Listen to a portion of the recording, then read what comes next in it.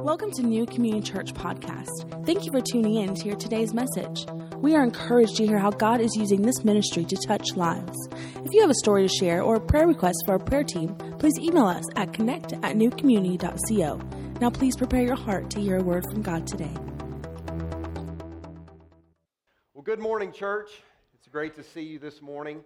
As Pastor Sarah said, my name is Brandon Wallace, and my wife and I, we are proud members here at NCC, and we just love this church. It's blessed us so much, and so because of that, it truly is an honor to be able to pick up this third message in our series on the book of James, where we've been basically just marching through the book of James one chapter at a time. And so Pastor Aaron has told us that it really has encouraged us as a church to be reading through James every week, because it's only 5 chapters. You can take chapter 1 on Monday and be done by Friday. Because what James is all about, it's about the essentials. Truths and principles that are essential and vital for the Christian life. It's really those things that you really need to know as you seek to walk with Jesus Christ. It's the truths that you don't want to leave home without, if you remember the old American Express commercial. Now, we've all had those feelings of frustration and panic and even hopelessness when we leave the house and then we all of a sudden realize that we left something behind that was essential, or at least that we thought was essential. Or you're trying to leave the house and you can't find what is essential for your day. Now, the most memorable experience for me happened about 1.5 years ago, and I had to get up this one morning really early because I had somewhere to be, and I couldn't find my wallet. Now, confession time, if you're like me, when you can't find something, you immediately go into blame mode. Is anybody like that? So Xana, did you put my wallet somewhere? Were the boys playing with it? Where's it at? And so I'm going through the house, this treasure hunt of devastation through the house, trying to find my wallet. I go out into my truck. I look in the floorboard. Did it fall between the seat? No, I still couldn't find it. I even called the gas station that I was at the night before, because that's the last place that I remember having it, and asked, did anyone find a wallet on the counter? And to no avail, no wallet. Now, it's always a bad deal when you lose your wallet or you think that it's stolen. But what was especially bad about this day is, see, I was on my way to the airport. I had gotten up at 5 a.m. and I didn't have time. So yeah, you can imagine the frustration, right? No wallet, which meant no driver's license, which meant I can't even get on the plane. So I'm panicked, I'm frustrated, and it's just hopeless. It's like, what am I going to do? Because I did not have the most essential thing for that day. And in a similar way, James doesn't want us as Christians to have those sorts of feelings as we go through the Christian life, simply because we don't have the essentials. So the first essential that Pastor Aaron gave us a couple weeks ago was that our pain has purpose. It really does. We don't like pain. Sometimes we question and we doubt during those times, but that's why it's essential to know that God has a purpose in our pain. And Pastor Aaron may not think it right now, but maybe God has a purpose in the pain that he's going through. The second essential that we saw last week that Pastor Aaron gave us was that our faith needs action. As Christians, we have faith in Jesus Christ, and we believe in these amazing promises in Scripture, amen? But we're called to live out our faith in practical ways. We're called to really put legs on our faith so that others can see what we truly believe.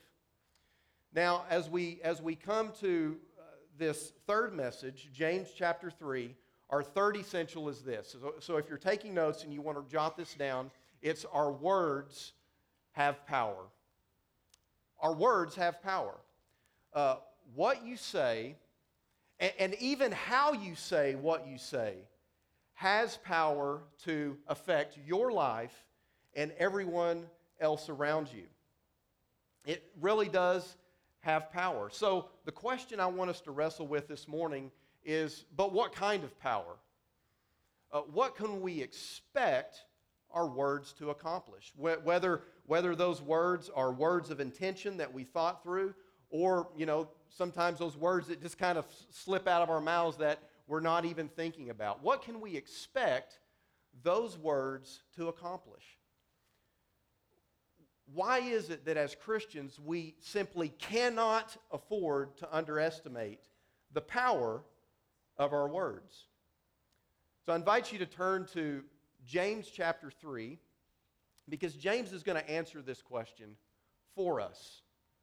And if you don't have a Bible, there should be Bibles there in the seat backs in front of you, and it'll be on page 587, page 587. And if you don't own a Bible, then you're welcome to take that home. That's our gift to you, because as I said, we really believe that it's important to be reading through God's Word. So what kind of power do our words possess? The first thing that James tells us, he says our words possess the power to direct. Our words, what we say and how we say what we say, possess the power to direct and to control our lives. Notice how James begins in verse 1. He says, "Not many of you should become teachers, my brothers, for you know that we who teach will be judged with greater strictness." Now, if I could just stop there and be transparent real quick. The first time that you ever preach at your church, this is really not the kind of verse that you want to have to read and explain, right? Don't become a teacher, because you might incur stricter judgment. So that's just too convicting. I'm going to move on. No, in all seriousness, why does James begin here? Well, because teachers, what they do is they use their mouths. And James is going to tell us, he's going to prove that our words have power. And teachers have a great influence, because they're talking to people, they're talking to large groups of people all the time. And so be careful to become a teacher or take the position of a teacher, because words, using your mouth, really does have power. And it specifically has the power to direct and control. So notice how James says this in verse 2. "For we all stumble in many ways." Amen. Now we're all on the same page, right? We all stumble, we all fall in many ways. "And if anyone does not stumble in what he says, he is a perfect man." Really, James? Yeah, he's a perfect man, a mature man, able also to bridle his whole body. James says, look, we all stumble in many ways, but there's this thing called the tongue, our mouths, the words we speak. And because of the power of our words, if somehow we could focus on our tongues and could control our tongues, then everything else will be under control. If we could somehow harness our tongues and our speech, then all the other things that we struggle with will take care of themselves. If I could put it bluntly to you, what James is saying is that your mouth is your biggest problem. Our mouths are our biggest problem. It's not just your teenager's biggest problem, although that may be true, but James here puts us all into really the same pot. He says your tongue has this power, and we don't really know how it works, but he goes on and he gives us some illustrations to show how this works. He says in verse 3, "If we put bits into the mouths of horses so that they obey us, we guide their whole bodies as well." Now, believe it or not, I actually used to rodeo I used to rope and ride horses. I grew up around horses. I don't have any of that anymore.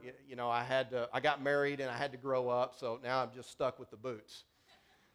But it is amazing when you take this 1,200 to 1,500 pound animal and you can make him do whatever you want simply with this little piece of metal in his mouth.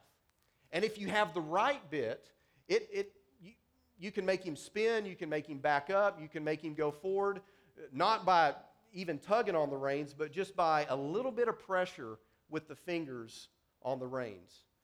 And James says that's the way the tongue is. And he gives us another picture. He says, look at the ships also, verse 4.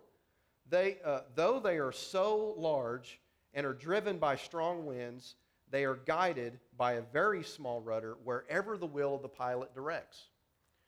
Or we could say, look at your car. To direct your car, you don't go out and turn the wheels in the direction you want to go. You don't go out and push your car. No, you simply get control of this very tiny instrument relative to the car, and when you're in control of it, you're in control of the entire car. And that's the way the tongue is with our bodies, with our lives. Now, I think we get this. I think we get it because, the more we say we're going to do something, the more likely we are to do it, right? We even get frustrated with people who don't do what they say they're going to do, right? Because we know that there should be this connection between our words and our actions. Imagine that you walk up onto a fight. Two guys are just duking it out, throwing blows and punches. And you ask somebody that was there, what are they fighting about? And the person goes, I don't know. They were just standing there speaking words of brotherly love to one another and kindness, and then they just started swinging. You would say, what? They're either putting this on or that didn't happen. Because we know that something like a fight is the result of language that's escalated. I'm a pastor to the homeless, and when you're working with people who are very broken, and every day is a bad day, and you get a bunch of them into a building together, to say it mildly, there's drama from time to time. There are even fights that break out.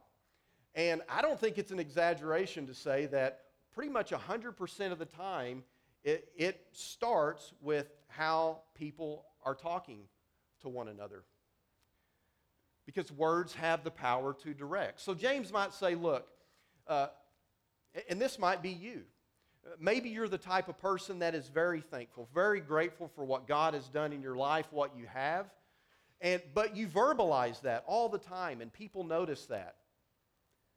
A person like that is a person that doesn't struggle with jealousy, that doesn't struggle with envy and coveting what other people have. Why? Well, because their words have directed that part of their life. Or you take a person who stays away from any kind of gossip. You'll also find that person doesn't struggle with unforgiveness. Why? Because of getting control of their words has controlled that area of their life.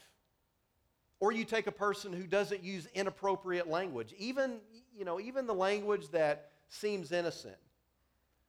That's the type of person that doesn't cut corners at work or cheat in school, because their words have directed that part of their lives. So a simple question that we can all ask, that I can ask myself, you can ask yourself, is what am I struggling with? As Christians, we talk about those besetting sins, those things that we just can't sometimes find victory over. Well, James says, let me give you a suggestion. Instead of focusing on that, on what you think is the issue, look at your mouth. Focus on your tongue, because the tongue, your words, have the power to direct your life. And so you can't afford to underestimate that in the Christian life. It's essential to know. So our words have the power to direct, but James goes on and he gives us a second truth.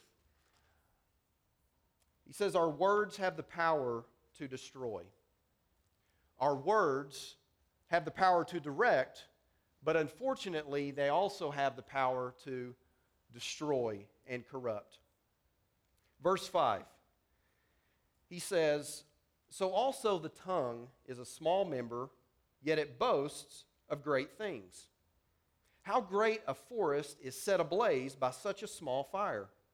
And the tongue is a fire, a world of unrighteousness. The tongue is set among our members, or our bodies, staining the whole body, setting on fire the entire course of life, and set on fire by hell. For every kind of beast and bird, of reptile and sea creature can be tamed and has been tamed by mankind, but no human being can tame the tongue. It is a restless evil, full of deadly poison. With it we bless our Lord and Father, and with it we curse people who are made in the likeness of God." And we could add to that, without exception. Verse 10, "From the same mouth come blessing and cursing. My brothers, these things ought not to be so. Does a spring pour forth from the same opening both fresh and salt water? Well, no. Can a fig tree, my brothers, bear olives, or a grapevine produce figs? Neither can a salt pond yield fresh water." Now, those are some strong words. In fact, this is the most extensive passage on the tongue in the entire Bible. And this is what James says, that those words can have the power to destroy. Even though they seem small, even though there are times when they don't seem like that big of a deal, James says the tongue is like a small spark, or that cigarette butt that's flicked out the window and it lands on dry grass and it sets everything ablaze. Some scholars have said that this idea of the entire course of life, that the picture here is like your life is like a wheel, and the tongue sets it on fire, and it's being destroyed. But as it rolls through life, it touches and sets aflame everything else that you touch. Now that would be strong enough. That's hard enough to swallow. But James goes on and says, it's even set on fire by hell. Folks, you know what that means? It means that sometimes our words and our speech are demonic in origin. That Satan actually can use our words as his instrument. The Apostle Peter, in one of his letters, he tells us that Satan prowls around like a roaring lion, seeking people to devour. And we go, well, how would he do that? I don't see Satan. I don't sense, demonic activity. And James says maybe one of the primary ways that Satan devours is with our own words. And then he tells us that, unfortunately, words of destruction are really the common human experience. He says, go to the zoo. Look at all these animals that we've tamed, even the ugly ones like seals. We make them clap and do all these things. I'm sorry if you're a seal lover. But that's the reality, James says. We can tame all these things, but there's something about the tongue that's hard to tame. As James says, it's a restless evil. It's just always got to say something. We've all heard the phrase, sticks and stones may break my bones, but words may never hurt me. And James says that's a lie. That's not true. And we know that by our experience. We've seen it. We've been the recipients of it. And sadly, we would have to confess that we've given it ourselves. Maybe it's that word that's spoken to a spouse in a moment of anger that you didn't mean, you regretted it, but now it becomes that hard to forget memory. Or there's that little bit of gossip that severs a lifelong friendship or spreads like a wildfire through a church and tears churches apart. I mean, story after story about churches that are torn apart by just a little bit of gossip. By the way, it's been said that if someone will gossip to you, they'll what? They'll gossip about you. It's deadly and it destroys. And sometimes we've seen the devastating effects that happen when a kid at school is bullied verbally. And nowadays it's not even spoken, but it's through text messages and Facebook. It's deadly. It kills self-esteem and carries on into adulthood. Words have the power to direct. Words have the power to direct, but they also have this power to destroy. And so it's essential to know that, and it's essential to live that out in a way that's consistent with who we are as followers of Jesus Christ. Isn't that what James says in verse 10? He says, look, this double talk, this hypocrisy that happens sometimes in our lives, this is not the way it should be. He says, look, you've been transformed. You're sort of like this source of fresh water. You have the Holy Spirit within you. And just like we wouldn't expect salt water or tainted water to come from a fresh water source, we shouldn't expect filth and words of destruction to come from those who have been transformed by the power of Jesus Christ. So, even in those times when it's hard. So, Mom, there you are. You're with the kids that day. And they're driving you crazy. They've been driving you crazy all week, but it's really bad that day. And it's like one of those days where you think, did they stay up all night just systematically planning how to get on my nerves? And you've tried to control them. You've tried to be gracious with them. And there comes that moment when you could be stern or you could cross that line. And sadly, as parents, sometimes we've done that. We've crossed that line where we could speak words that are not appropriate as a Christian parent and could damage them, even though we may not see the damage right there. And so we say no. I have been transformed by the power of Jesus Christ, so I'm going to harness my words. I'm going to harness the power of my words and use them in a way that honors God. Or there you are. It's a holiday, and you're gathered with all of your family and the extended family, and there's that one relative, right? Everybody know who that one relative is? It's that one relative that you have the great privilege of avoiding the vast majority of the year. You pray for them at a distance, but there they are. They're in your house, and they're doing what they always do. They're making those slight jabs. They're making sarcastic remarks about you and your family and the way you live. And, you bit your tongue for so many years, and you've had it up to here, and you just feel like just giving it right back to them to silence them once and for all, and even a little bit more. You could feel justified in doing that. But you say, no, that would not be consistent with who I am in Jesus Christ. So I'm going to, as difficult as it may be, I'm going to harness the power of my words, and I'm not going to stoop to that level. I mean, we know this works. Just imagine for a moment, folks. Just imagine how different life would be if we could just get this one thing right. Just imagine how different, how the environment would change at our schools if Christian kids were able to control their tongues. Just imagine the difference it would make in our homes. Just imagine how much more healthy our marriages would be. I mean, if you were a marriage counselor, you might be out of a job because words have this great power in our lives.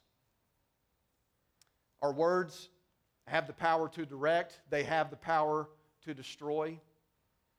And we can't underestimate that.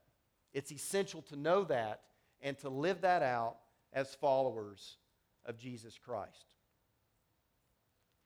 So there I was, panicking and blaming and feeling frustrated and hopeless because I couldn't find my wallet. And then my wife, after a little bit of time, because she's a lot more intelligent than me, she says, well, you have your passport. I'm like, yeah, I do. I've got my passport. I can go on my trip. It's a short trip, so I can get by, but at least I can get on the plane because I have something that is more than essential to make the trip. Friends, you know, when we look at a passage like James 3, we're encouraged to use our words in a way that honors God. But when you read it, it also reminds us of how much we've blown it. Am I right? I mean, we've, as James says, we've all stumbled in many ways, and we especially stumble with the tongue, and there will be times when we will stumble again.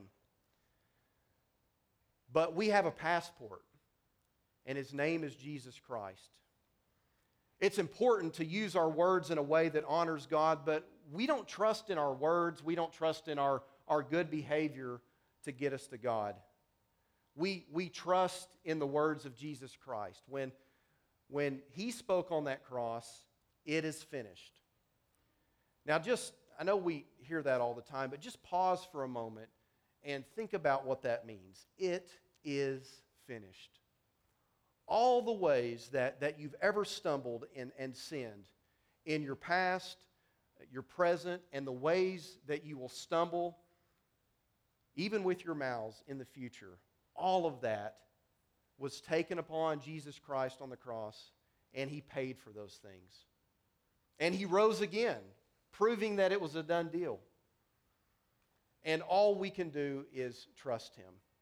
Believe that message. Believe that Jesus died for us and rose again so that we could have life and so that we could then be free to use our words in a way that honors Him. Because we're not striving to use our words to get to God, but we're using our words in a godly way because we've been transformed by Him.